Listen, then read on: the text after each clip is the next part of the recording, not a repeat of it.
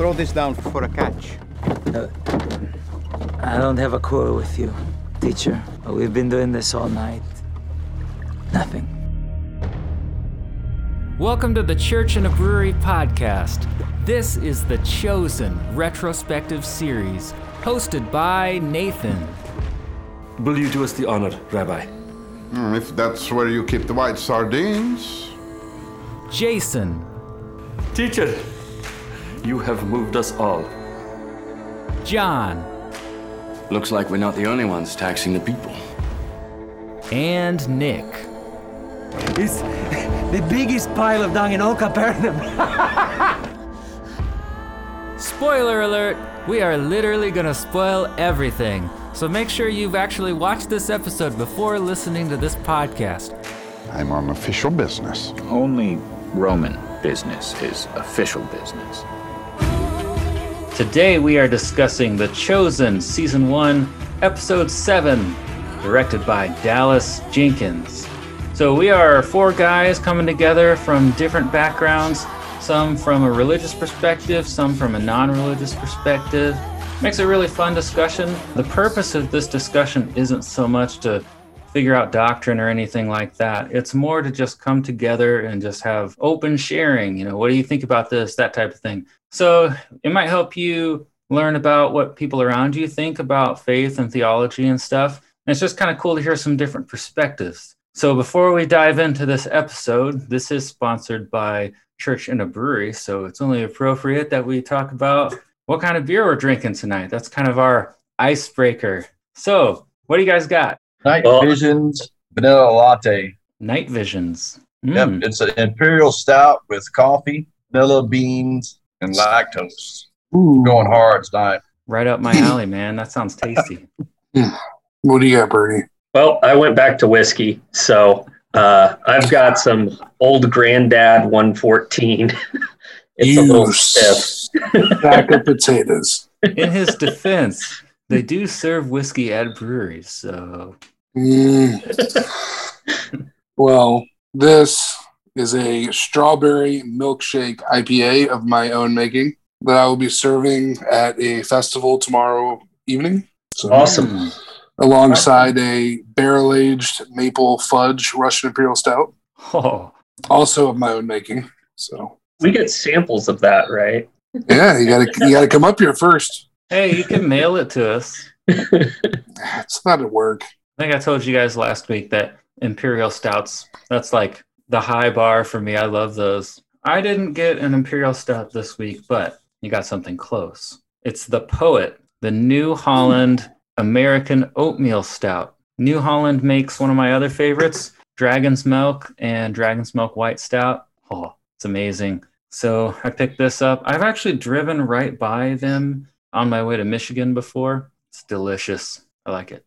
And again, if anybody who has a brewery out there is watching our podcast and wants us to sample their stuff, I'm not beyond giving you a plug for free beer. I'll plug the heck out of it. Free promotion. If you send me a shirt, I'll stand up and wear it, whatever you want.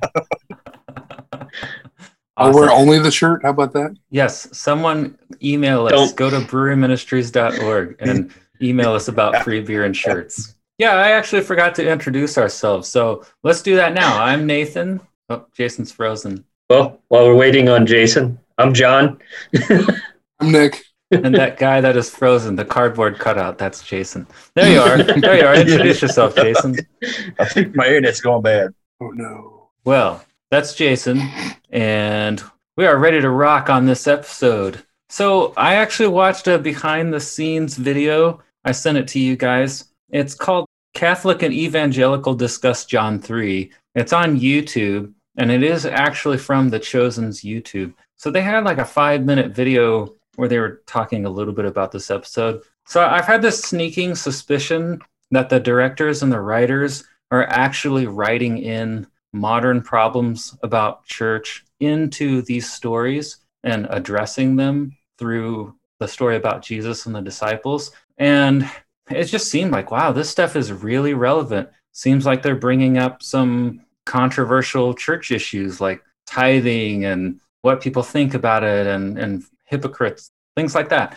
Well, after I watched this video, our suspicion was correct. They are really trying to address these things, which I think is cool because it's coming from within the church. They're recognizing some of the same things people outside the church see as problems, and they're kind of trying to do something positive about that in the show. A couple things that stuck out to me. One, they said one of the largest unreached people groups. We think of it as like people overseas on an island or something, right? You know, you send a missionary to tell people about the Bible and stuff. He said it's nominal Christians. So I assume that means people who are Christians in name only. And he kind of went on to elaborate that the biggest threat to Christianity is Christians themselves. It's Christians who think they're Christians, but they're really not because they don't really understand what it is Jesus was trying to teach them. And I bring that up because we could see it in the show as a theme, but we've also kind of brought up some of those issues. We've spotted them in the show and we've spotted them in real life. So it makes the show really relevant. What do you guys think about what they mentioned there? I kind of agree with that. I mean, I think I noticed that before the series does a good job at kind of highlighting those things. I kind of wonder what some of my diehard, a little more conservative friends would feel when they kind of watch the show. And I do think sometimes, what do you call them, nominal Christians? That's an interesting discussion. I mean, you got a lot of people, I think, that go to church every Sunday, do the church events, they do this, but I think that there's so far Christianity, like you guys actually read the scripture, and actually a lot of them have not read the scripture. I mean, you got the non-religious guy who's actually looking stuff up, and I'm thinking, why aren't they looking stuff up? And so I think it's almost, they've turned into a social club more than they have a spiritual journey. Yeah, that makes sense. That was a good way to describe it. A social club. I mean, admittedly, and you can ask my wife about this, I just thought, you know, if you just thought Jesus was real, that made you a Christian. I didn't know, you know, being a Christian meant like you actually believe that Christ, you know, died on the cross and rose from the grave, and the fundamental aspect of the whole religion. So, you know, you say the biggest enemy to the biggest like obstacle is the nominal Christians. I believe it. You know, there's probably an overwhelming number of people that just, you know, like you said, haven't read the Bible or just go to church and go through the motions when, you know, in essence, there's a lot to it. Or, you know, to take it a step further, get baptized because, well, it's what my parents told me to do, or it's what my wife or my husband wanted me to do. For me, that's, I will never consent to doing that unless I am 100% all in. It's just not something I believe you do lightly. And that, unfortunately, I don't think is shared by a lot of people,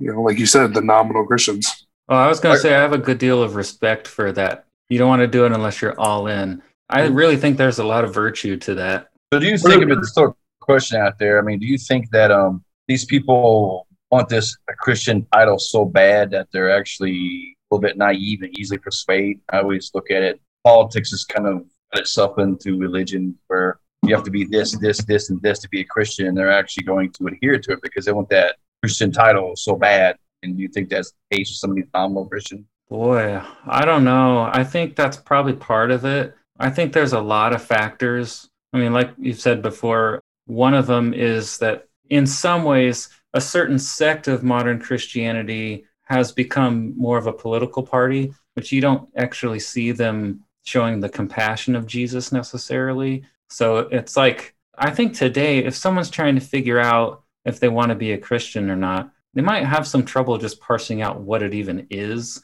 because they've got these examples that aren't real good. I'd almost rather give them a DVD of the show and be like, here, watch this, than I would for them to go ask someone else. Or even with a pastor, you're not sure what line of thinking they're coming from. Because, you know, we've seen some real fire and brimstone, like you're going to go to hell if you don't do this type of thing. Fear, maybe that's not the best motivation. And then you see some other people who do really reflect what it seems like Jesus is teaching. So you either have to find one of those people to like ask about this or go to the source. There's just so many confusing examples. That's why I like that the show is bringing up all the different groups and showing like the broken theology of the Pharisees. I mean, you really can't dive into this story without addressing that. I think for me, it adds depth to characters that are just kind of faceless in my mind. Where, you know, early in the series, I think episode 1, I was harping on like,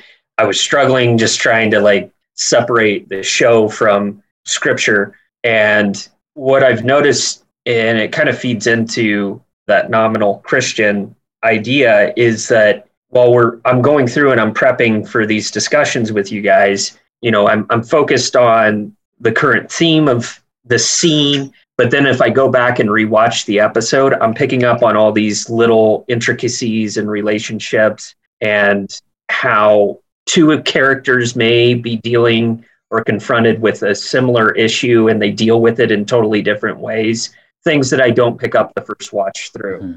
I think that's really interesting, and it's well done. It's end of the day, it's very well done for them to be able to work those messages in, but not have it be so overt that it takes over the storyline. A general observation there on John. I noticed the first season of the first show, we're like really stuck on the script. I shouldn't say accurate, stop sure I'm accurate. I noticed as it progressed through, he started thinking a little more critical about it. So I just kind of have that progression. I think it's kind of cool. It was hard to make that switch. So the alcohol finally started kicking in. Right.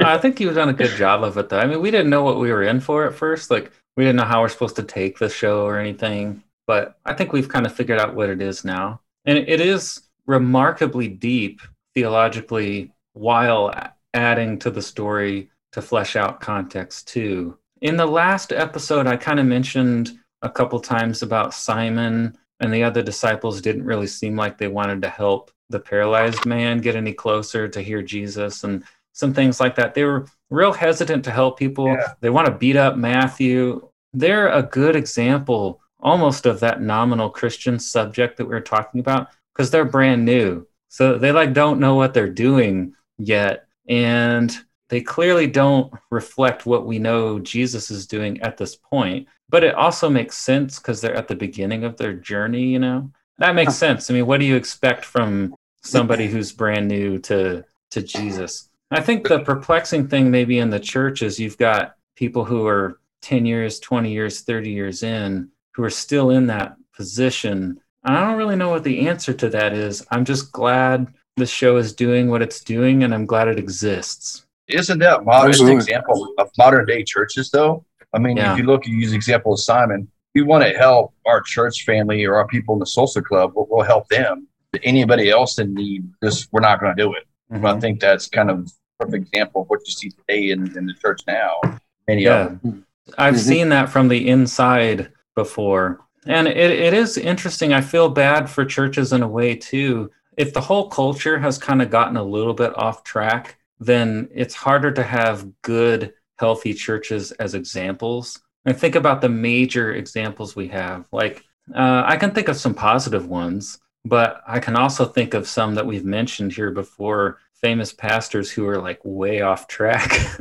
And there's going to be some great lines in this episode that I think are referring to some of those big preachers, Do you guys want to dive into this episode now? Let's do it. Absolutely. Awesome. I found the beginning of this episode really interesting. But first, I'm going to read you the IMDb plot, which is basically one sentence again. Here it is. Plot summary for this episode. As Matthew struggles to make logical sense of the miracles he has witnessed, Nicodemus finally meets with Jesus in secret. So obviously there's a lot left out, especially this opening scene. We see Joshua and Moses. Yeah.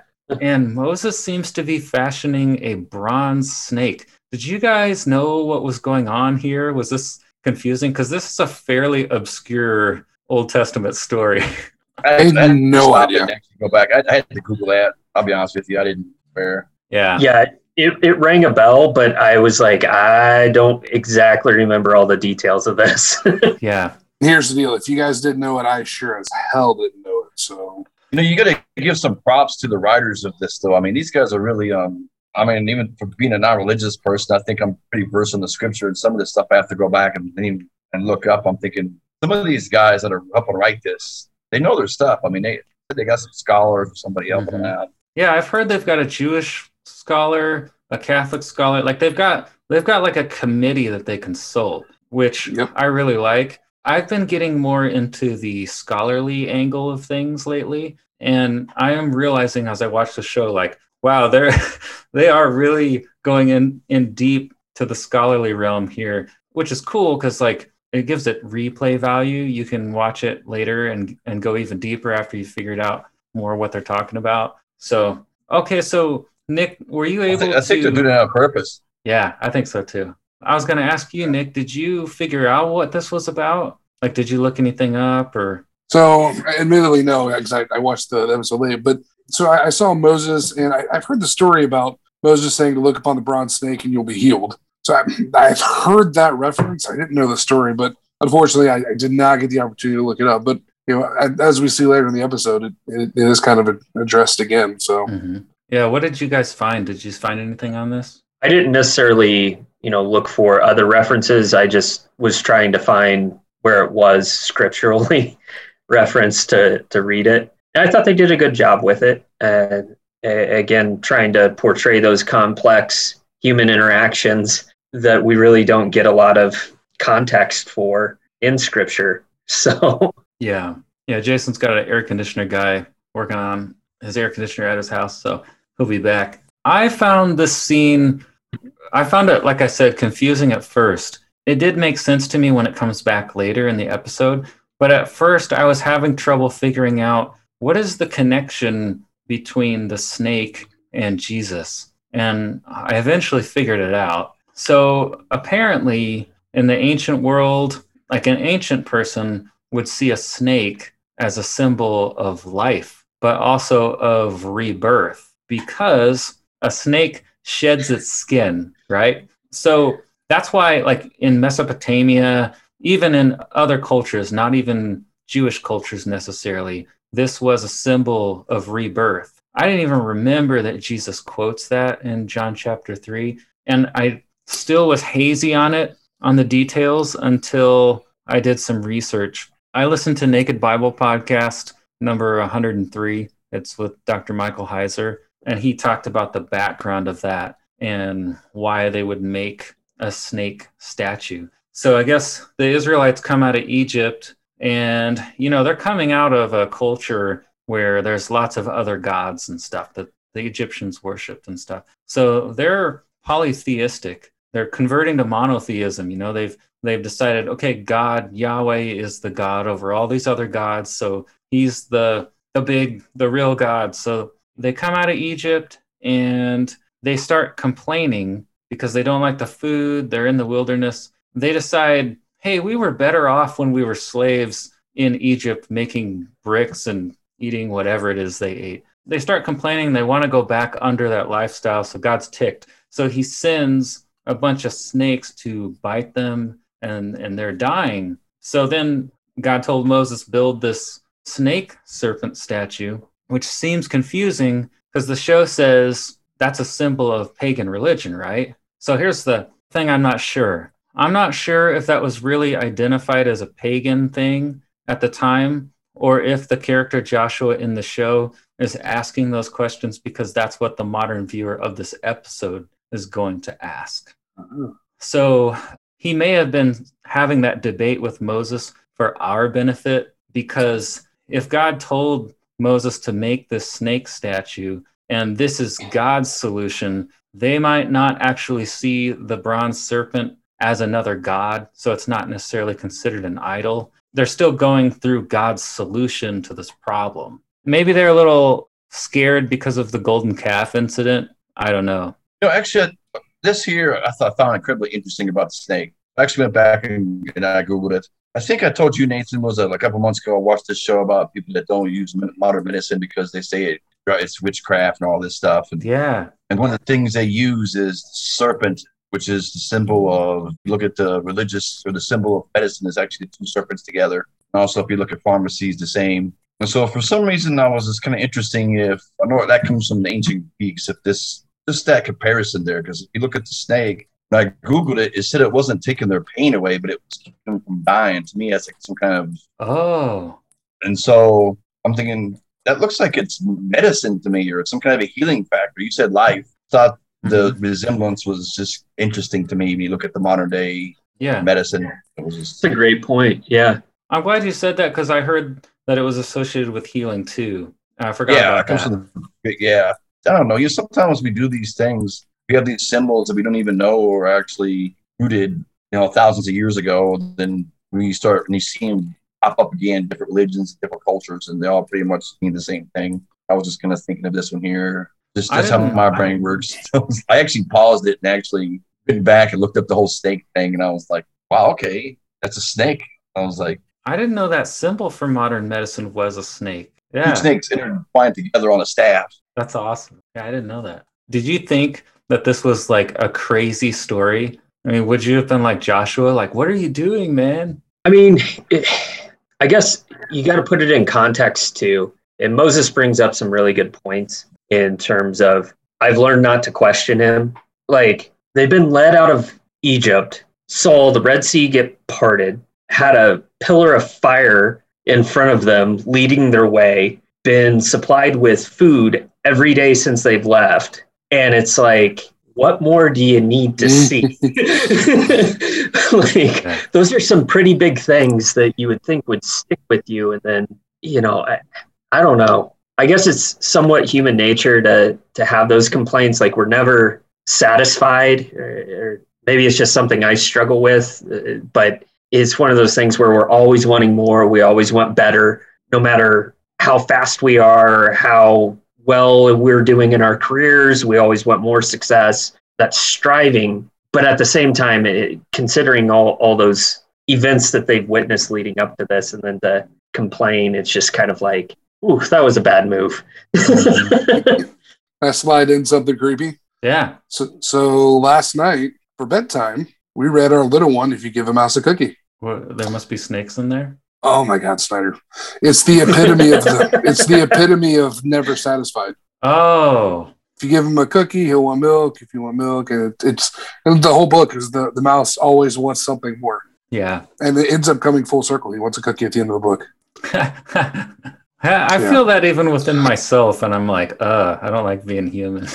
Don't you think even with religious people, I mean, I'm kind of harsh on them sometimes. I mean, anytime something good happens, I mean, a friend of mine actually, he got his PhD and he wrote a dissertation. First thing he did was, thank you, Jesus, or thank you, God. I'm like, I mean, you're the one that worked for years and did all this hard work. Why don't you thank yourself for that? And so they always want the good stuff. They always want to give benefit to God. But when bad things happen, him included, he doesn't really, like, damn, how come God ain't looking out for me? Or God ain't, what did I do to piss God off? I mean, or he'll even say, this is the devil. The devil's doing something. I find it interesting that good stuff always want to give it to God, but bad stuff not necessarily. When you look at some of the scriptures and even some of this there's lessons in the bad stuff. How would we be able to gauge the good things if we didn't have bad? I mean, yeah, that's a good point. I could see a couple different camps of theology there, I mean, being a Christian, sometimes I fall in the camp of, because Earth is sort of distanced from God, like he lets us make choices and stuff. The result of not being directly where God is things in this world are constantly breaking down. So what that means to me is not everything that is bad is necessarily Satan. It could just be a result of, this is what it's like to be on this planet and it's deteriorating. Other people, like you said, see all bad things as Satan and all good things as God. I mean, yeah, I think there's different views on that. That is interesting. Don't you think this story with the snake is also interesting? Because if you look at, so I Googled it, the whole fairy serpent thing. The whole intention of those serpents was to punish them. And even when he had the brass snake came out, it healed them. They didn't die, but they still felt the pain. So God intentionally wanted to hurt these people. So he was punishing them. I thought that was... That's a story that when I was younger, that didn't sit very well with me. It is hard. I don't know if there's a real good way to reconcile it. That Naked Bible podcast episode I was listening to on it, he's a Bible scholar, so he's coming more from that angle. But he's saying, if you believe that we're caught up in the middle of a spiritual war between good and evil, then when the Israelites come out of Egypt, they have pledged their allegiance to Yahweh, but there were these other gods over Egypt who were lesser, like smaller spirits, right? So when people decide they want to go back to Egypt, they're saying they don't want to be loyal to God anymore. They want to go back under those spirits in Egypt. So it's kind of like a breach of loyalty, or they're abandoning God. So if there's this other war going on in the spiritual realm, then God's ticked about that because they're like jumping ship and going back to the enemy. That brings an interesting possible dimension to this story. Does that make God kind of appear to be a jealous God? I mean, what the very first commandment, I'm the only God, you only worship me. So he's kind of a little bit jealous right from the get-go. I think so. Does this story disturb you guys? Are you guys uncomfortable with this story? I'm not. And part of that to me, too, is looking at it in terms of God of the Old Testament versus what Jesus brought. That kind of was a change of pace, a different tone, if you will. Because Old Testament God, there's some stuff there that it is pretty, you look at it and you're like, oh, that's kind of crazy. But, there's a reason for it. And I kind of look at it as, the relationship between a father and a son. If I'm friends with the son, it's probably going to be a lot different than friends with the father, even though they're all one family. So I don't know. Yeah, I guess if you look at it like we're just ants, then I guess that changes things. It depends on what we are, It's true. Well, I always kind of got this thought, talk about some of these miracles. And if you look at history, I mean, even the Egyptians, I mean, they're performing these magic or miracles, whatever you want to call it. I mean, is it easy for the people at that time frame to get used to some of these magic tricks? I mean, we watch David Copperfield and stuff, and we see these things. I'm thinking that's big. There's some kind of a trick there. Are they thinking about it that way? I mean, what happens if you're fooled? What happens if this guy that's crippled is actually can walk? He just shows up like, oh look, I can walk. I mean, the people don't know that. I mean, I'm thinking primitive thoughts at that time frame. So maybe that's why people sometimes a bit harder to accept some of the miracles. There's other things kind of going on. It is. That makes sense. Yeah, it is something that it begs investigation, It's hard. I actually liked what the story did here in this episode because they say, the people will say it's a cruel joke. And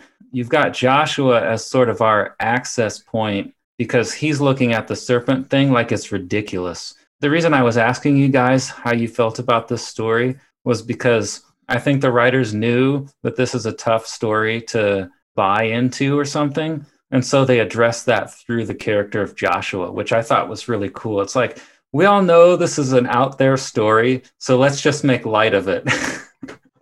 I thought that was cool. Yeah, I thought this one was 37 minutes. It was one of the smallest ones we've seen. Yeah, but I thought it was a lot of information to analyze in this one. And I thought some of the scenes, like when Jesus and Nicodemus were talked, I thought that was a little bit emotional. I thought the scene was probably just a lot going on in that small amount of time. I thought it was this one was pretty good, I thought. Yeah, it was real good. Let's move into the next scene. Speaking of, a little bit of emotional, the first time that I felt a little bit of something emotional in myself in this episode was when Gaius shows up to escort Matthew. And the reason is we quickly find out Gaius doesn't have to be there. And it's like, oh, this guy who seems kind of like he hates Matthew almost. Why is he there? Like, does he secretly like Matthew or is he trying to figure out what's going on? What do you guys think? I think as the episode goes on, there's a certain level of endearment and bonding that's taken place between the two. Plus, I think Gaius is intelligent enough to understand that the reason why he got to where he's at is because of Matthew. Whether or not he'll admit it, Matthew took care of him, gave him that promotion, basically. So I think I agree with Purdy there. I think they spend so much time together. There's a relationship there. I mean, you see that when, I guess it's towards the end of the episode, when Matthew's taking the taxes or whatever, and he's like, oh, did you see the foot races or whatever? And he's like, no. He's like, okay, did you da-da-da? And he's like, no. It's like, well, what did you do? But the point is, like, they were going back and forth. The other thing to keep in mind is, I think if Matthew were to step out of line with the way that structure is organized with the Roman, if Matthew does something wrong, they're going to come down on him. So he's got to not only, like, he's got a friend he's developed here, but, like, he's got this guy hooked to his hip. And if he does wrong, I mean, he's going down too. So just, I don't know, kind of something to think about. I kind of agree with both of you guys. I think probably spend so much time together to develop this relationship. And I think in the case of Gaius, Matthew's not Roman, so he can kind of let his guard down a little bit. And they have this, I mean, just like Nick said, they're talking about the foot races. Gaius calls him a fool at one time, but then on the flip side says, you've done well for yourself. And so he's kind of, even when he leaves to go with Jesus, he's like, you don't want to do that, Matthew. You got a good thing going. But then on the flip side, Matthew actually, I think of all the Romans, has the conversation with him as well. He makes the reference, what if you're the only Roman, what would you do? He goes, I change my clothes. And so they kind of have this kind of, yes, Gaius is Roman. Yes, he's ultimately in charge, but there's a friendship there. There was a relationship there. They've kind of, in a way, kind of looking out, at least Gaius looking out for him to some, and whether it's a necessity of needing a friend or wherever it might be. Yeah, there's like almost a tense friendship there, or it's in development or something. I think that's cool. Part of their interactions too kind of reminded me of like water cooler banter in an office. Yeah. Where it's like, hey, what'd you do this weekend? Like, I enjoyed it. Yeah. I mean, how many of you guys have, I've made a lot of good friends just at work. I mean, and I think this kind of relationship, there's kind of the same thing. I mean, I didn't necessarily like individuals. I mean, I've worked with individuals I really didn't care for, and you get, a year or two into it, and we're having a beer together every once in a while. So, I mean, you've learned to kind of accept each other. Mm-hmm. Yep. What about this next scene? It's Nicodemus and his wife, and they are talking about whether or not they're going to stay. I guess Nicodemus has, a fifth grandson that's been born, and he doesn't want to go back. So this is an interesting scene. What do you think about this? First off, I mean, you don't want to do your fifth circumcision. What in the world? Come on. Who doesn't want to do their fifth circumcision? I know 6 is the magic number, but you got to get to 5 to get to 6. Come on. But no, that's great. If you think about it, though, I think in reference to like my parents and my nieces and nephews, like all they want to do is see their nieces and nephews, see their kids, and be around them. So, I empathize with Nicodemus's wife. On the other side, Nicodemus is struggling with all this, and she almost kind of cast it aside. She's like, I'm done with this place. I want to get back to my kids. I want to get back to my grandkids. What are people going to think that you're staying in Capernaum to continue your studying? Like, what in the world? And, this also plays into, we talked about women's roles at that point in time. I was there when what's his name comes busting in. Quintus. Quintus, yeah. When Quintus came busting in, it caught me off guard. I was like, I thought that was the moment Nicodemus was going to like give the old backhand. But I was like, nope. The Roman's coming in. One of the things I thought was kind of interesting that this scene kind of portrays a little bit was the impact that a spouse can have on your life in terms of decisions that you make, being a good partner, being supportive. If you contrast Nicodemus's wife with Simon's wife, for example, she's just been over the moon, excited, thrilled, knows it's going to be hard, but super supportive of him. And not to say that Nicodemus's wife, what's her name, Zahora, that she hasn't been supportive, but in this scene in particular, doesn't she say something to the effect of, I love our life, I don't want it to change? Kind of like she's not supportive of him pursuing what he thinks is important as much as she is being comfortable or ensuring stability for herself. And I'm not saying that that's a good thing or a bad thing. It's a real thing. But I thought it was an interesting contrast between the two spouses and what resulted and kind of the direction that they take from that. Mm-hmm. I think I saw another podcast, and it was talking a little bit about this series does a really good job at role of women when it comes to some of the stuff. And you look at a lot of religious stuff does it. They kind of just mediate women's role. I mean, you really don't hear about women at all other than Mary. And so I think in this scene here, I mean, it's like John said, we see women are actually strong women. They talk to their husbands. They put some input. They either push them or try to get them in the right direction. I also notice, if you notice the times, I mean, she's real vocal when it's just her and Nicodemus in there. But as soon as Gaius comes in, or not Gaius, Prefect, what's his name again? Quintus. Yeah. Comes in. She kind of almost falls into that typical women should be seen but not heard kind of role. She kind of steps back. Yeah, she puts her thing on. Yeah, she puts her thing on. She falls into what society expects women to be. As soon as Quintus leaves, that she just has that regular conversation again with Nicodemus. And so I really thought about this. We talked about this in other podcasts. And I think that, women might have had that behind the scenes role. I mean, sometimes, I was married one time. I mean, it was noticed that sometimes women, so in today's society, tend to do that. Sometimes they have a lot to say, but you're dealing with things, the man is kind of doing the talking, but he has a lot of input from the female or from the wife. He might be the driving force that you see up front, but he's actually not the driving force that's being pushed by the woman, the backside. It kind of goes with, well, all great men have a great woman pushing them. Maybe there. So I think that's intentional, the role of women in this series, at least strong women. Yeah, I've kind of come around to maybe some of this did happen back then, like you said, behind closed doors, because it does make sense. I think John, it's interesting that you brought up comparing him to Simon and his wife, because maybe we're supposed to contrast these two couples. I took it with Nicodemus, like in the first episode, when he asks questions, she basically chastises him. She's like, you don't have questions, you have answers. I always think there's a quote by Epicurus, and it says, it is impossible for a man to learn that which he thinks he already knows. And so Nicodemus, he knows that he doesn't know something, but his wife is like, no, you have answers, like, don't question anything. I think that she was unapproachable at this point on this journey, and he can't tell her what he's really thinking. From what we see in this scene, in this episode, I took it that he has not told her much of what he's thinking about, or she might maybe understand or at least know why he doesn't want to go see his fifth grandson be born. Otherwise, they'd at least be talking about the issue at hand. And she's like, what, you're sympathetic to this preacher? And I'm thinking, yeah, he hasn't shared anything with her since that first episode, because he was like, she's not going to hear it, so I'm just going to do this in secret. So I think that's part of the tension here. Well, I think it's good that she actually, picks that up, that he's sympathetic to that preacher. I mean, just in that conversation, it's a little insight of what he's thinking. Because, I mean, if you just be honest, Nicodemus was protecting Jesus from Quintus. He was being shady about it.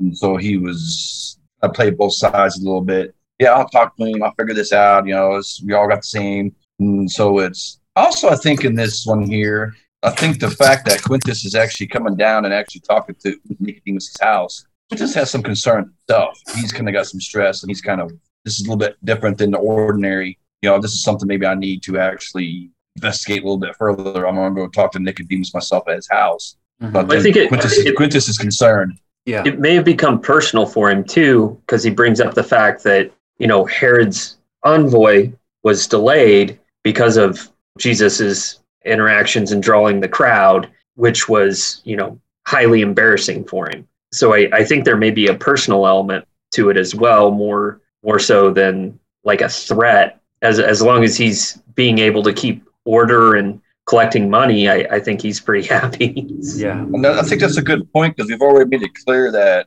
Quintus is very ambitious. He wants to move up. And so I think that's a good point there, John. I loved that Quintus comes in and he goes, wow, we really must discuss the people's tithing. So, how we started off this episode talking about some of those things with modern church. It is a criticism of my generation. I see memes on Facebook all the time about megachurch pastors and tithing is a scam, and they want to take away churches' nonprofit certificates because they see them as a business and all this thing.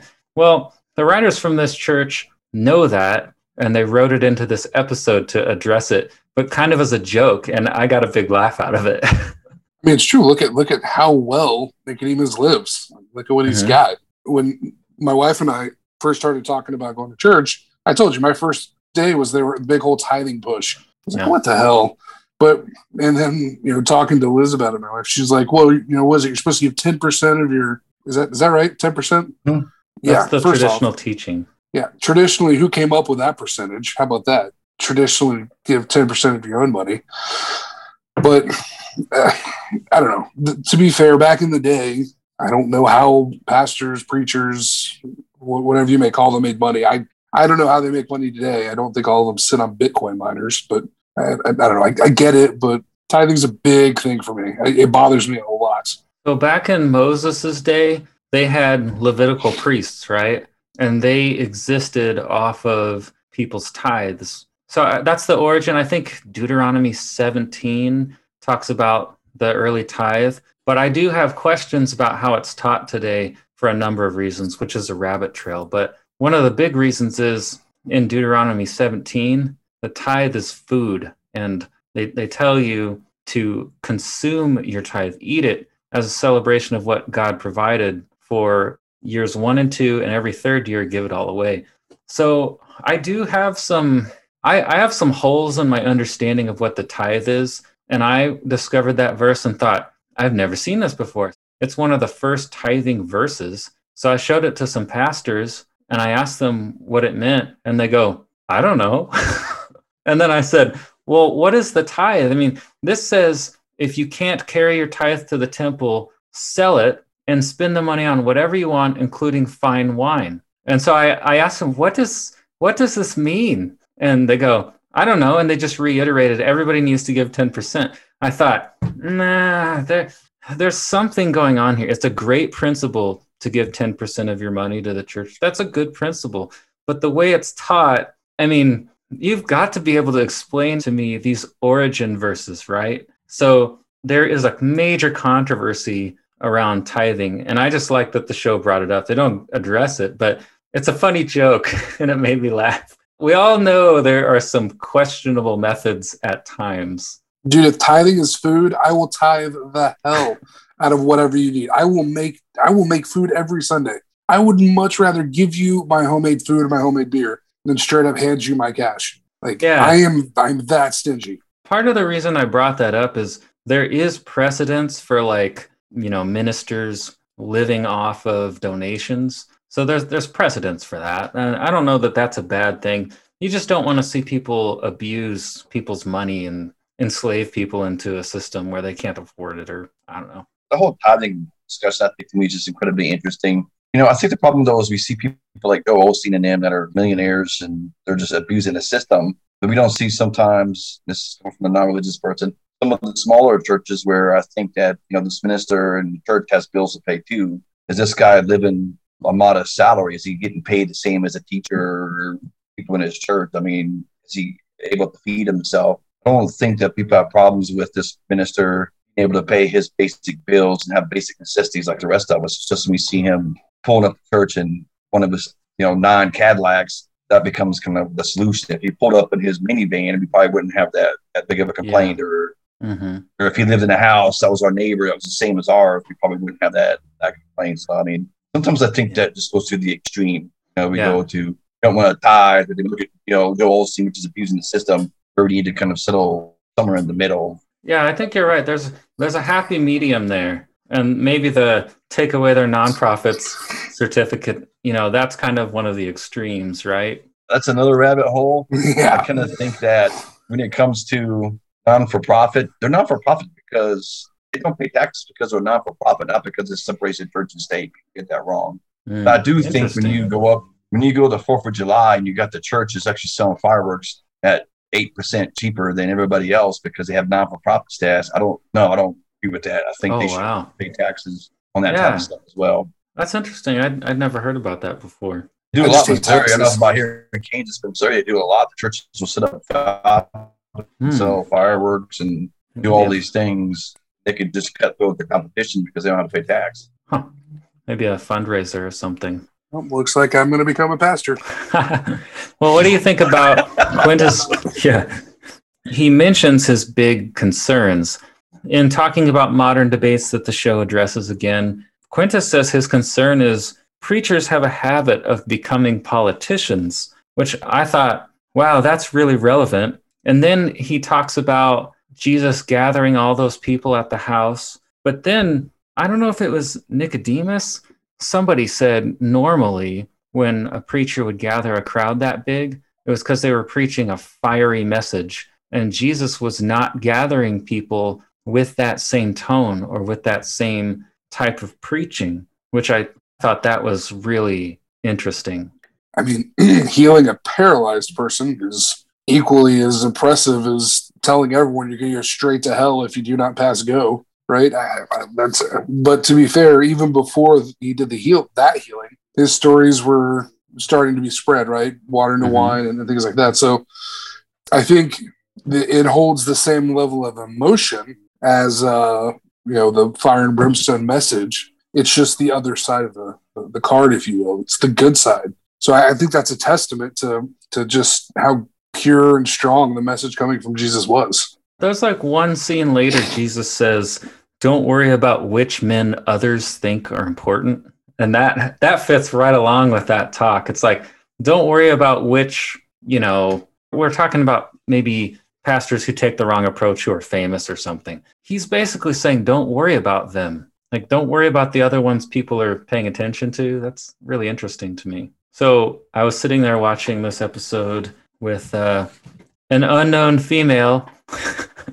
She said, "Don't tell people I said this." Okay, I won't mention your name. She says, "Is it just me, or is this relationship between Jesus and Mary Magdalene intentionally flirtatious?" And I was like, I didn't pick up on that at all. Did you guys?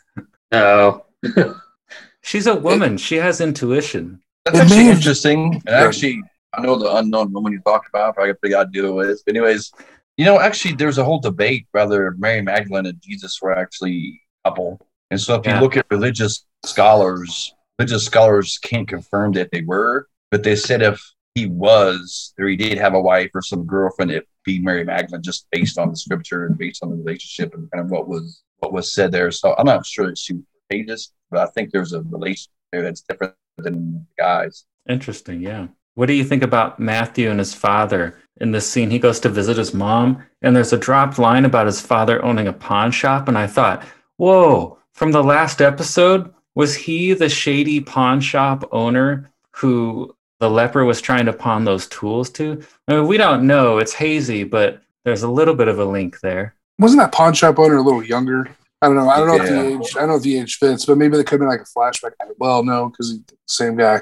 I get what you're picking. Alike. Well, yeah, not only that, but I think the age doesn't fit. But valiant effort, though. Pawn shop or a leather shop that Matthew's father had? I thought she said a leather shop. Yeah, you might be right. Yeah, I think Jason is. So it's probably not the same. It was a good try.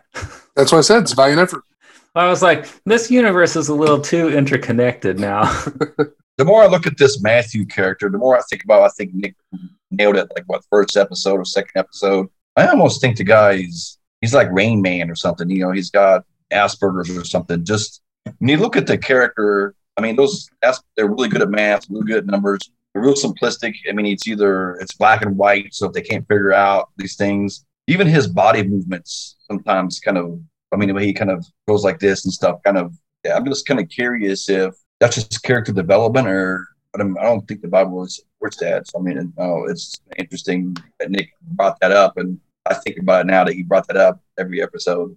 I think this episode really, really nails it home for me because his world's falling apart. You hit the nail on the head. For him, everything is black and white. It is or it isn't. And he's seen this miracle with this fish that just came out of nowhere and almost sunk a couple boats. And he can't rationalize it, to the point that he goes to talk to his mother. I believe that was his mother, who he hasn't apparently talked to or been around in God knows how long. And he's like, well, what if things aren't as they seem? And she's basically like, you're a tax collector.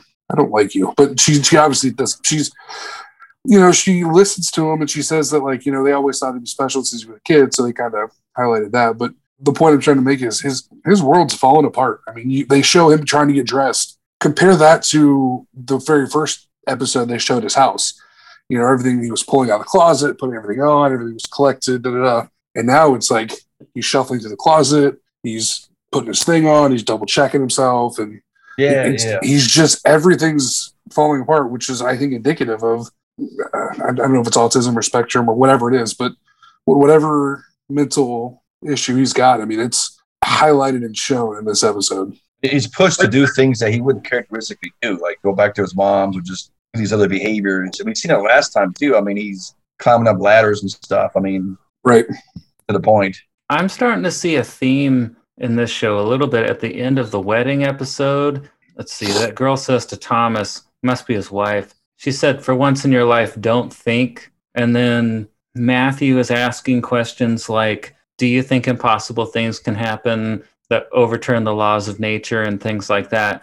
So at times it sort of seems to be saying like, don't think. And I don't know if it's really saying like, shut your brain off, or if it's just saying we as humans tend to overthink and then we can get stuck. I don't like the idea of a blind faith necessarily, since we know obviously they've got evidence because they're seeing Jesus do these things. So I'm guessing the needle's more towards the middle. It's not a blind faith thing that the show is necessarily supporting. But are you guys feeling any tension with that theme, or how did you take it? I mean, I could see the overthink.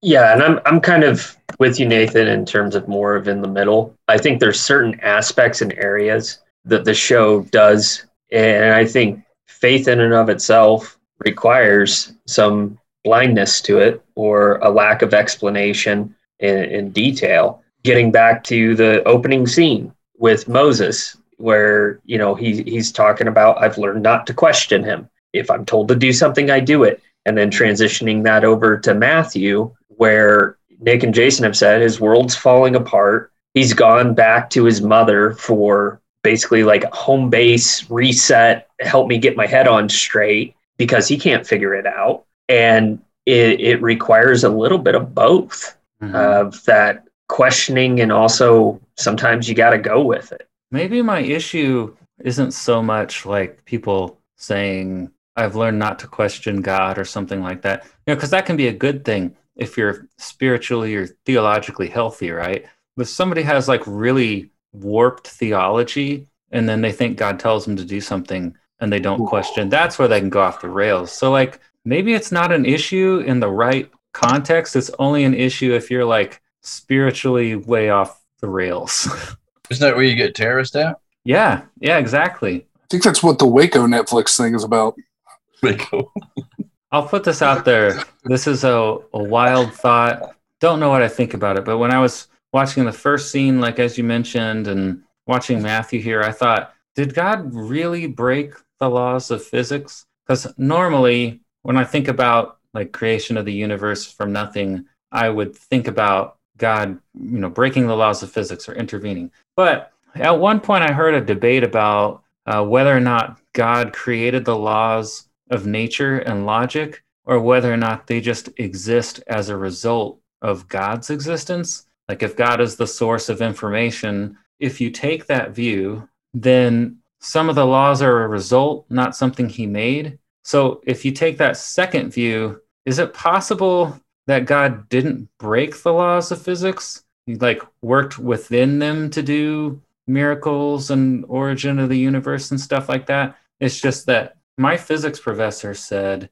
Haiduku, you guys probably had Mr. Haiduku. Haiduku. Yeah. He said, if you punch a wall like 1 trillion times, one of those times your arm will go through the wall and pass through the molecules. He said it's math. So is There's it space, possible? Yeah.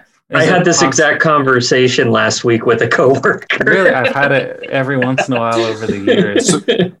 Does that leave the door open for God doing miraculous things without breaking the laws of physics? If basically the laws of physics are part of God, they say he can't contradict himself, he can't break them. I don't know. I don't want to limit God, but it's an interesting idea to think maybe he works within nature or intervened in a way that's not likely mathematical. But if you're struggling with that whole supernatural thing, does that bring any possible rationale to this kind of thing? So one, you say they say that God can't break the laws of physics. Who's they? Just saying that. You mean can't go against himself? Can't contradict himself? Isn't that idea of a miracle going against science or going against the laws of physics? And then two, sometimes I think when it looks at some religious people, even Moses says, I don't question it, I just do what he says. I think the whole epitome of religion is they don't question it. I mean, some of these discussions we're having about why this does, why that is, I mean, academia, scholarship, those are actually enemies of religion, because then people start, why is this? Why is this? We start thinking, we start analyzing things, we start trying to figure stuff out. That's not what it's intended to be in my mind. I think it's do what I say, and that's how it is, and don't think about it. Oh, you think it's intended to be that way?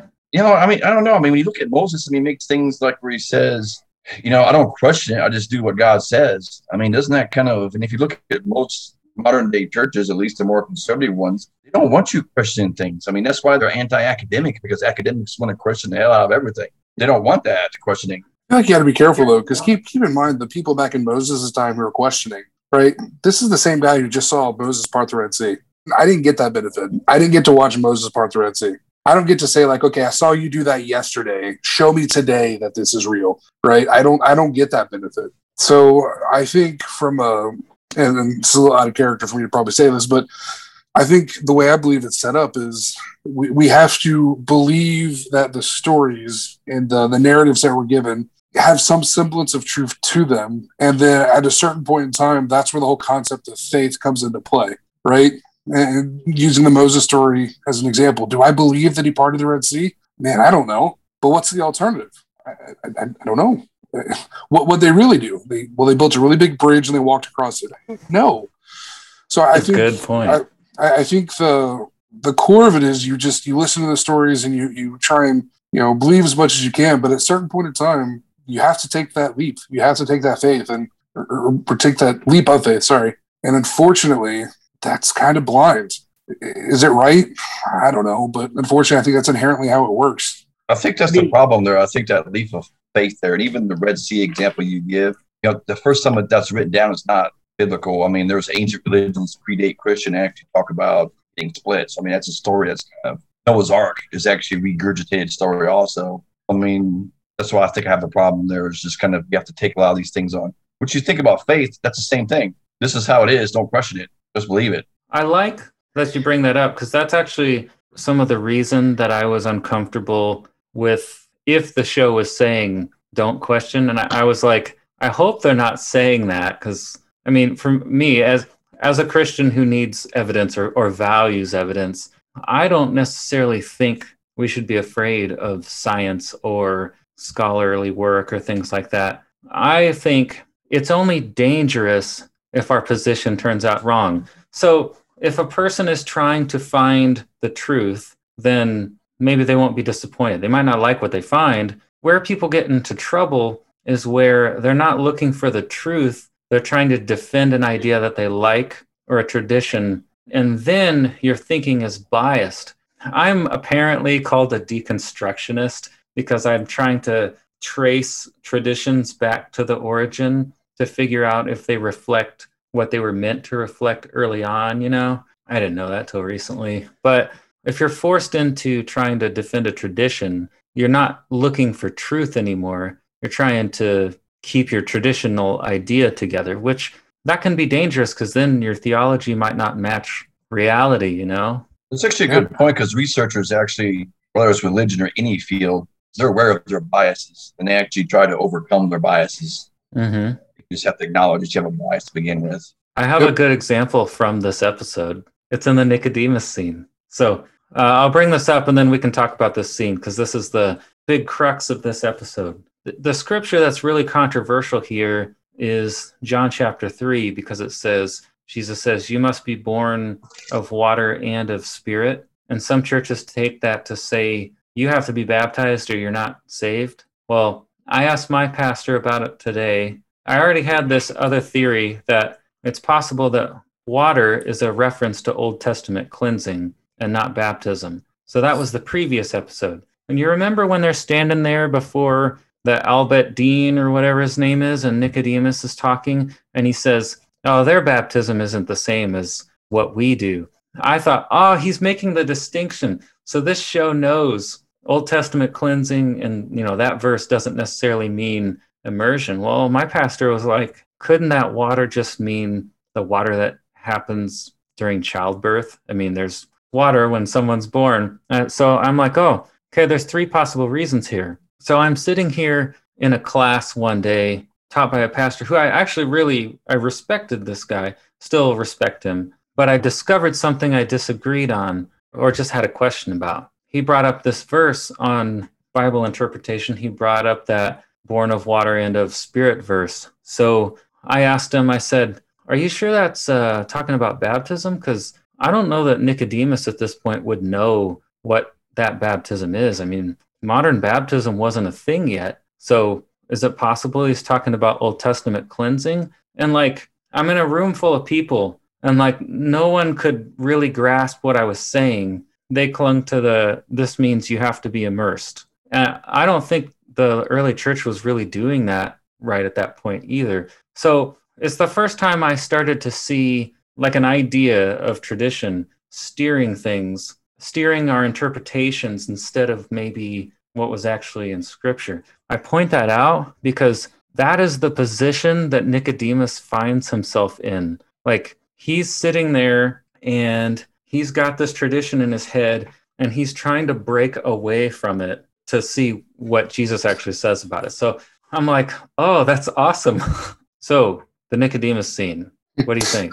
Definitely a strong scene. Definitely one of the more emotional ones thus far. A lot of famous scripture lines quoted that I was like, I've heard that one. Ooh, I know that one. So I felt really good on that front. I thought it was, interesting. There was I forgot the way the exact interaction goes, but Nicodemus is asking Jesus questions, and Jesus is like, well, he basically says, you aren't understanding these earthly things I'm telling you, so how are you going to understand any heavenly things?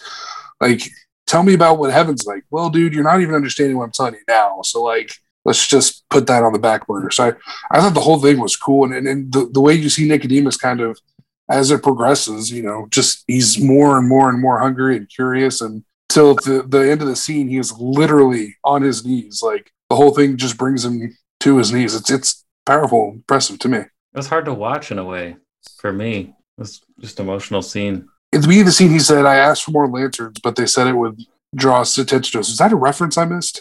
I didn't think it was. I thought it was just dialogue, but maybe it was. I don't know. Okay, I forgot. Well, they're meeting in secret, so they didn't want to draw a lot of attention to themselves. Because again, Nicodemus being high profile with Pharisees, meeting with this potential blasphemer, this heathen, it probably wouldn't have been a good look.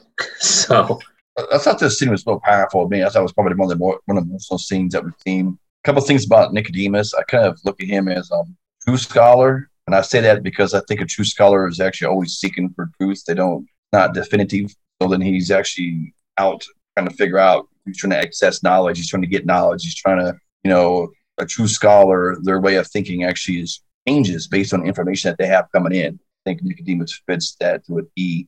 I think he's, Jesus knows that he's not mainstream Pharisees. He's probably a little different. He's actually genuine. And I think it's just I think you look at this point here, you got someone who's very knowledgeable in the scriptures. The guy's in the scriptures. He probably knows it word for word without even looking at it. Is, kind of perplexed here by this whole Jesus character. And, and he's just, more or less realizes that's the Son of God. I do notice one thing, if you notice, I think when it comes to Jewish scripture, a lot of their stuff is about the Jewish people's problems. It's always get away from somebody oppressing them. Rather, it's Rome, or later on in modern day Christians, you see the Germans repressed them. So I think a lot of that. So, Jesus corrects him real quick. Yeah, I'm not saving you guys from Rome. He's like, which if you look to see, kind of puts that in play, which in a way it kind of bashes the Jewish population. Does it not? Their conception was Jesus is, he's going to come and he's going to save us from Rome instead of just save us in general. So I think it's just kind of, I thought it was real emotional. I think it was a real, it made me think a little bit more about that. I actually watched that scene, believe it or not, 4 times. I kept rewinding it back. It was kind of analyzing it. And so it was interesting. I'm with Jason too. I rewatched it a few times just because it was so interesting, and there were some intricacies there that it took me a couple times to pick up on. One of the big things that I noticed was early on, Nicodemus calls him rabbi, which I thought was pretty profound, given that, Nicodemus's status with the Pharisees. And I think later on he calls him the healer. There's several references there in terms of him being this point of authority, and Nicodemus just getting on board and accepting that, wow, this is real, you're the Messiah. And how quickly he got from point A to point B, I found kind of interesting as well. Yeah. If you notice, Nicodemus also disobeyed, what's his name again? Quintus, the prefect. Right. And we've seen through there where he's actually willing to do things to keep the Romans happy. And this time, Quintus at his house, he says, let me know about the meeting. Nicodemus is blatantly out, just ignored the guy. He had the secret meeting, and like, I'm not telling Quintus crap. He's kind of... Well, and I think that gets back to your point, Jason, too, about him being a true scholar, where he doesn't care about any of that stuff. He's trying to get answers, and he has questions. That truth is all that matters to him. I loved it, and I'd been waiting for this scene for several episodes. I'm like, when is this conversation going to happen, And it finally did. Yeah, it did not disappoint. And I liked what you said. I mean, he says he didn't come to save the people from Rome, but from spiritual death. I mean, I think it's cool that like the way he's thinking is on a totally different plane than everybody else, and that it takes them so long to get that. I mean, none of the disciples have really clicked with that idea yet. You saw Andrew sitting there listening outside the door, like, have you ever heard anything like this before? You know, I mean, the other dude's like, shut up, I'm writing. Yeah. Yeah, well, it's significant because those guys know the Old Testament. I mean, they know, and they've got this idea in their heads probably about a Messiah, and they think he's going to save them from Rome. And what does that mean? Like, oh, he's not going to save you from that? Like, what does that leave you with if you're them? Like, are you disappointed? Yeah, how disappointed are you? I think that I think this dialogue between Jesus and Nicodemus, I think it's another thing is I think he treats the disciples more like his children or his family, like he's educating them. I think in the case of Nicodemus, he is educating them. But it's more of an academic debate. It's we're almost like we're on equal setting kind of discussion here. Yeah. So he's got a little bit different approach where he's not coming up with all these stories and all that type of stuff, other than the wind, which is actually a good way he did there. But he's just treating Nicodemus differently. I mean, you got a person that's really intelligent, really aware of the scripture. You know, it's a totally different kind of that you have in there. So we see Jesus also batching it up, not just the common folk, but actually the Pharisees, you know, the educated people as well. What I loved about the end of that conversation too is Nicodemus gets on his knees and Jesus is like, what are you doing? Like, you don't have to do that. It's that kind of response from Jesus. I mean, that's obviously something that they wrote into the show, but it really fits with the humility character, the idea that Jesus was really humble and he wasn't like the other leaders. That was probably the most moving part of that whole scene to me. Yeah. Again, I think it's kind of interesting when you look at the whole Rome thing. I know I'm kind of stuck on that now. That's what I think about it. Because I think a lot of the Jewish holidays and stuff were about coming out of repression from somebody oppressing them. So then here it's not really the case. And so a lot of you guys are wrong too. Not just the Christians are wrong. Jews are wrong too on some of their views on the scripture. Yeah, it's interesting. I mean, if you think about it, wait, I don't want to say this on air. too controversial. Well, I was just thinking about Christians who think God's going to make America into this perfect place. I mean, you can relate that whole Rome idea to that. Like, I don't know that that's Jesus's end game, you know? I don't believe that it is. And so we have to learn how to live within the circumstances that exist here for us. So I think that's still relevant. It's about that time. So I wanted to ask Nick, what are your final thoughts? I think you kind of led into it perfectly there. Is this episode finally better than Jesus in the field with kids for you guys?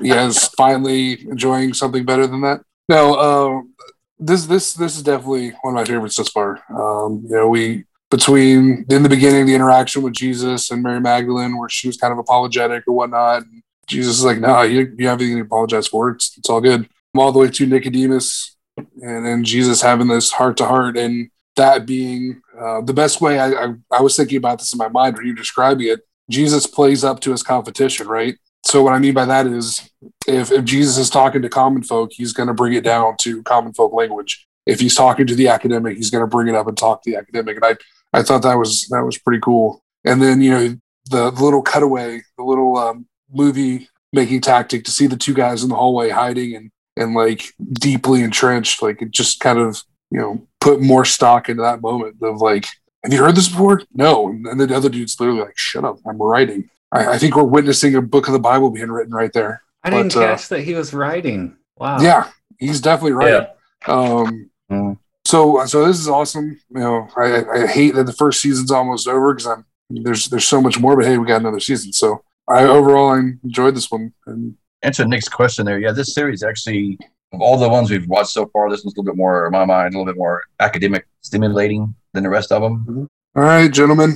Well, until next time. Don't forget the middle of the beer. Right. Take care, guys.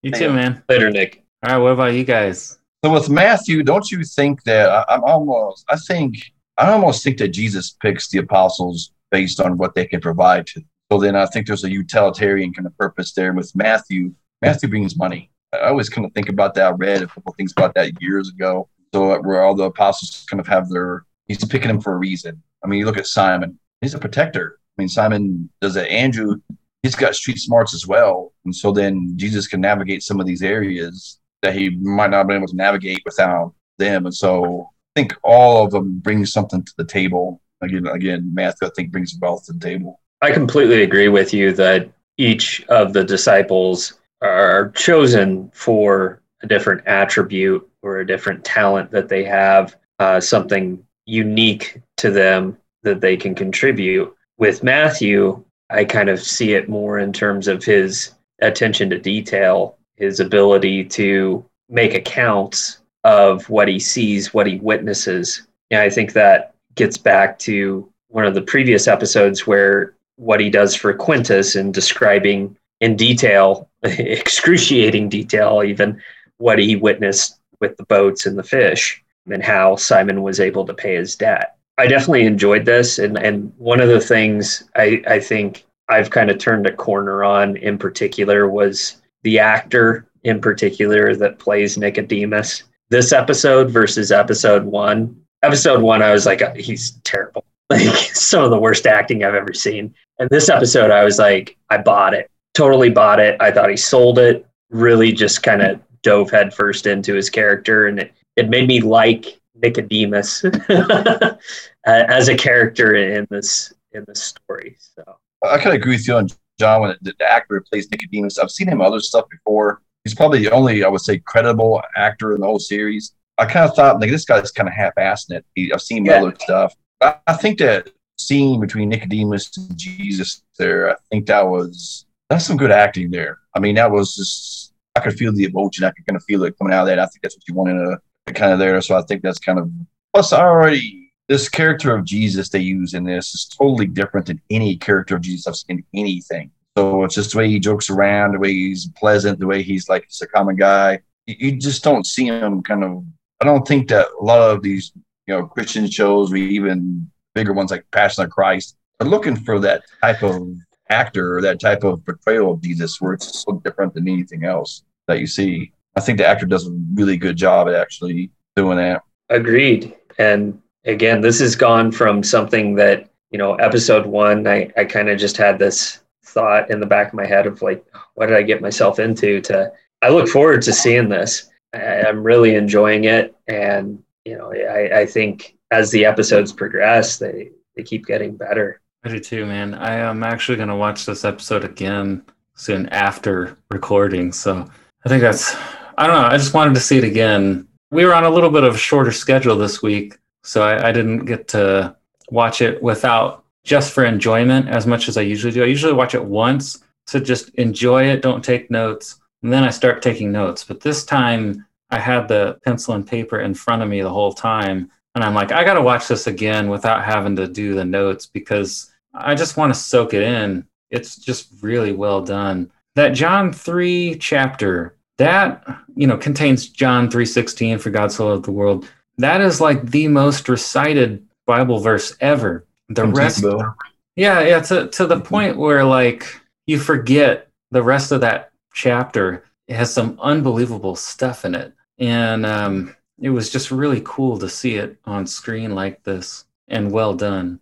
We didn't mention too much about the end here. We've got Matthew in his tax booth. And one of my favorite parts was when Matthew says to Gaius, he said, "It must be nice to live in a world so ordered," which is interesting because, like, that's the thinking that Matthew is coming from. And then Gaius goes, "We live in the same world, Matthew." But now there's two people and they see the same world completely different. So I think that's really interesting. Then we find out Matthew's going to be the host of the dinner that the disciples are going to. Surprise! So I am very interested to see the next episode because I want to see, like, obviously these guys don't like that Matthew was picked. I mean, Simon's got problems with it. Andrew's got problems with it. I want to see that played out. I see it kind of like the first Avengers movie, the teams together, but they're dysfunctional. So if you took Avengers and you put like a supervisor over them, that's what you would get.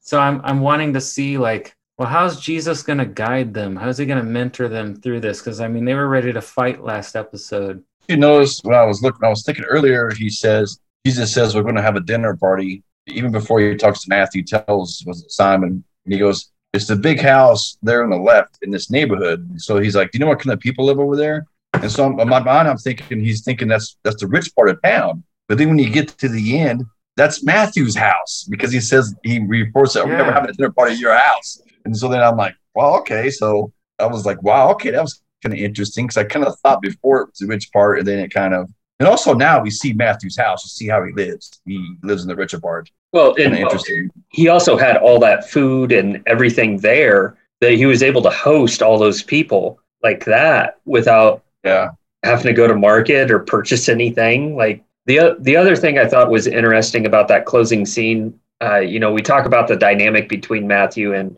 Gaius, Gaius showing up and trying to persuade a little bit there. That character can't be going away. I mean, this can't be the end of Gaius. One, he's too good of a character, but two, just the fact that he was still around earlier when he didn't have to be, there's got to be more to him in the future. But doesn't that when I look at that, I see Gaius saying that to Matthew. I don't see Gaius saying it as a Roman. I see that Gaius saying that to his friend Matthew, like, don't throw away all you've done, because he makes a reference that you're doing pretty well. You live in a nice house, you're rich, you're doing better, all this.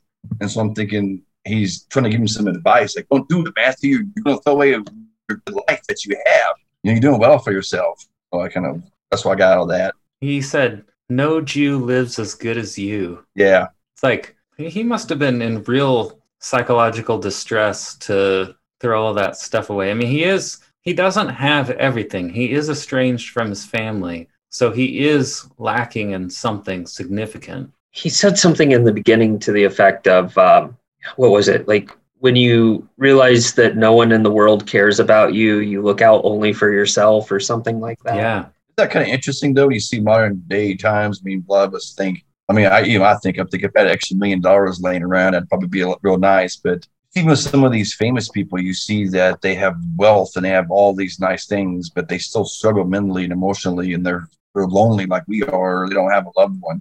So, I think Matthew kind of falls into that kind of category there. I mean, he, like I said, obviously wealthy, everything he needs. I mean, he has 800 pairs of sandals there. I mean, he's not really worried about money or anything, but he's still, he's a lonely guy. He has nobody. I mean, his only friend is the dang Roman there. The dog. The dog. I mean, the dog and the Roman is his only friend. So, you kind of got to feel sorry for the guy a little bit. I do too. So it sounds like we're all looking forward to the season finale. At what point in the show did you get hooked? About what episode? It piqued my interest, I'd say probably around 4. And it's just kind of intensified since then, I think. I'm not sure. What was the one with the kids? That was 4, wasn't it? 3. I think around that ballpark there. The first couple, I was thinking, okay, I don't know. I was like, what the hell did I let Nathan get me into? Damn it. And so then I was like, how many more of these do we have, dude? I was like, I'm committed for this. And so then I think for me, I was looking at it is, do I really want to watch another just typical biblical story? I've seen them, but then you got like about 3 or 4 areas, started getting a little bit more where I was like, oh, okay, I got some questions here. If I'm having to pause things and Google stuff or look things up, then it's going to, or if I have to start rewatching scenes, that becomes kind of a little more interesting.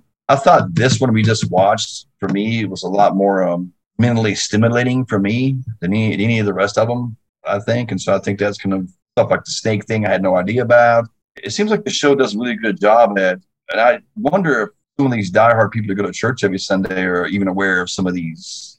I think the show wants you to look this stuff up. I think they want to stimulate your brain. They don't just want to give you a regular old biblical story that we've seen. Everybody knows the story. Even atheists know what's going to happen. I think they're trying to do a little bit more than that. Yeah.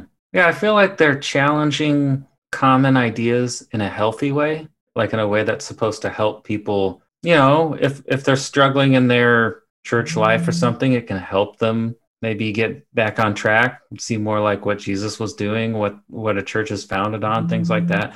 For me, like, I just look up stuff constantly. I'm like, I probably looked more stuff up for this episode than any other episode, which I apologize for that. I'm like, hey guys, listen to all this crazy stuff I found. No, it's interesting. I'm glad you share it. I guess when we started this, I kind of thought it might be something that could kind of be like maybe playing in the background, something that you could possibly fall asleep to or something like that. And With your anymore, bourbon? it's like, yeah, exactly. Anymore, I'm kind of like, I look forward to it, but I'm also not looking forward to it just because I know that like my attention is going to be 100% involved in this. And when I sit down and like watch it, I'm actually like engaged with it. It's not something that like I put on and I'm doing dishes or sending emails and it's just, like I said, background noise, which I think is a sign of a good show. Yeah.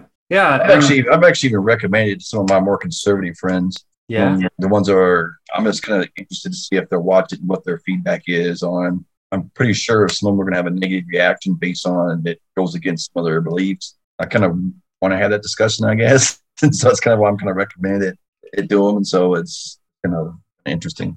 I do agree with John, though. I mean, I have a habit of like checking my emails, looking at my phone, doing all kinds of stuff while I'm watching TV. Somehow I tend to keep up with the shows. And this here, I've noticed, don't pay attention when I miss some little thing. You need to kind of. Same here. And so I've actually even put it where it has the captions. That way I'm not missing anything. So and I'll even rewind something back. Like, okay, I didn't hear that. So it's more or less got my undivided attention when I watch it. I usually get myself a drink, sit down on the couch, boom, and I'm totally focused on that. My church is watching this too. Like a lot of them were watching it before I was. And I know they're just eating it up. I go to Asbury Church and I know they were like ready for something like this, like it's not bothering them. And if it's challenging them, it's in a good way. I'd be curious to see how some other churches in town are taking it if they've seen it. So I don't know. I might look around and just see if I've got some opinions for the last episode or something, because I'd be curious. So I know the last episode and the first episode of season 2, from what I know is in them, might be a little bit emotional to watch. I'm both looking forward to it and I'm like, oh crap. So it'll be good. You guys ever watch that Passion of the Christ? I saw it in high school. I used to think to myself, Mel Gibson was a genius because, I mean, you got churches on Sundays after church, like renting out whole theaters. They're going in there and I'm thinking, man, this place is making money off this. And I remember this one church invited me and I went. It was a Baptist church. And I mean, you already got these like really diehard and they're crying and stuff. They're bawling. I'm thinking, I'm looking around like, what in the heck? It was just kind of interesting. And so I'm not sure where I'm going with this conversation, but it was you just don't see churches watch shows at that level. I know why they don't watch things like The Chosen. I mean, but I think even beyond that, Nathan, you and I grew up same town. You remember where I lived? It wasn't too far from a major movie theater there. I remember when that movie came out, there were lines wrapped around the theater, and it's a big building. People waiting hours to get in to see that film when it came out. I've ran theaters before too.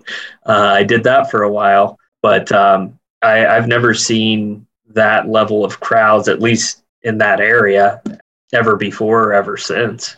I almost think they wanted to see a good portrayal of Jesus. I think The Passion, did a good job on that subject, but there's so much more to tell, like so many more stories. I think that's why people have embraced The Chosen. But it looks like, to me, when I looked online, for season 1 came out in like 2017 or something. Word of mouth took quite a while for that thing to get going. But I think people are really taking to it. And I'm glad for a number of reasons. I think it's helpful. If I knew somebody who had not been to church and they were spiritually curious, I'd almost watch that show with them or give them the DVD before inviting them to church, because I think this show is going to give them a good idea of who Jesus is in a way that is, entertaining too. I'm hoping that the show it continues to build and be successful so that they can finish what they want to do. If they want to do quite a few seasons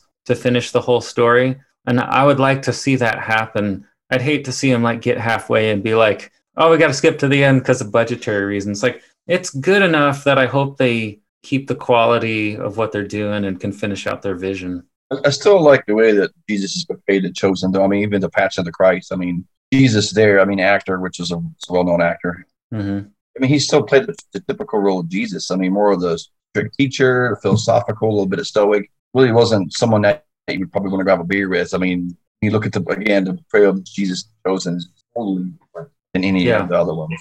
You see him more as off his pedestal, down equal with us instead of on his pedestal, if that kind of makes sense. Yeah. Yep. I love it. And I think that's accurate from what I understand too. So I'm pretty happy with it. Well, thank you guys for watching with us and listening. And if you've got any questions, comments, shoot us a message. We're on Facebook at Church in a Brewery on Facebook, or on Instagram, we're under Brewery Ministries, YouTube under Brewery Ministries. Send us a message, any comments or anything, and we will see you 2 weeks for the last episode of season 1. See you guys. Bye. Thanks for listening to Church in a Brewery's review of the Chosen series. If you enjoyed this podcast, help spread the word by leaving a 5-star review in the Apple Podcast Store, Stitcher, or your podcast store of choice. That's why they call me Wine Hands, because of what I do to your liver. You can contact the hosts or Church in a Brewery through the Church in a Brewery Facebook page, the Brewery Ministries Instagram page, or through our website, breweryministries.org. Send us your questions, fun comments, whatever you want. It's not enough to say hello.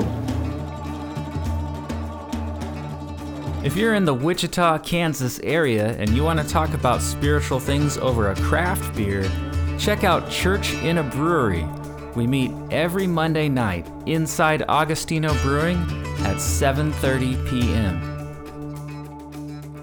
That those who do the actual fishing are unholy, foul-mouthed, given to gambling in secret dens, and even fishing on Shabbat. The opinions shared in this podcast are the views of the individual hosts and may not reflect the views of Brewery Ministries Incorporated. Why must I perform? First I perform for Quinters. You taught God's law. Soldiers, then for the slum dwellers. And this, what sort of performance is this?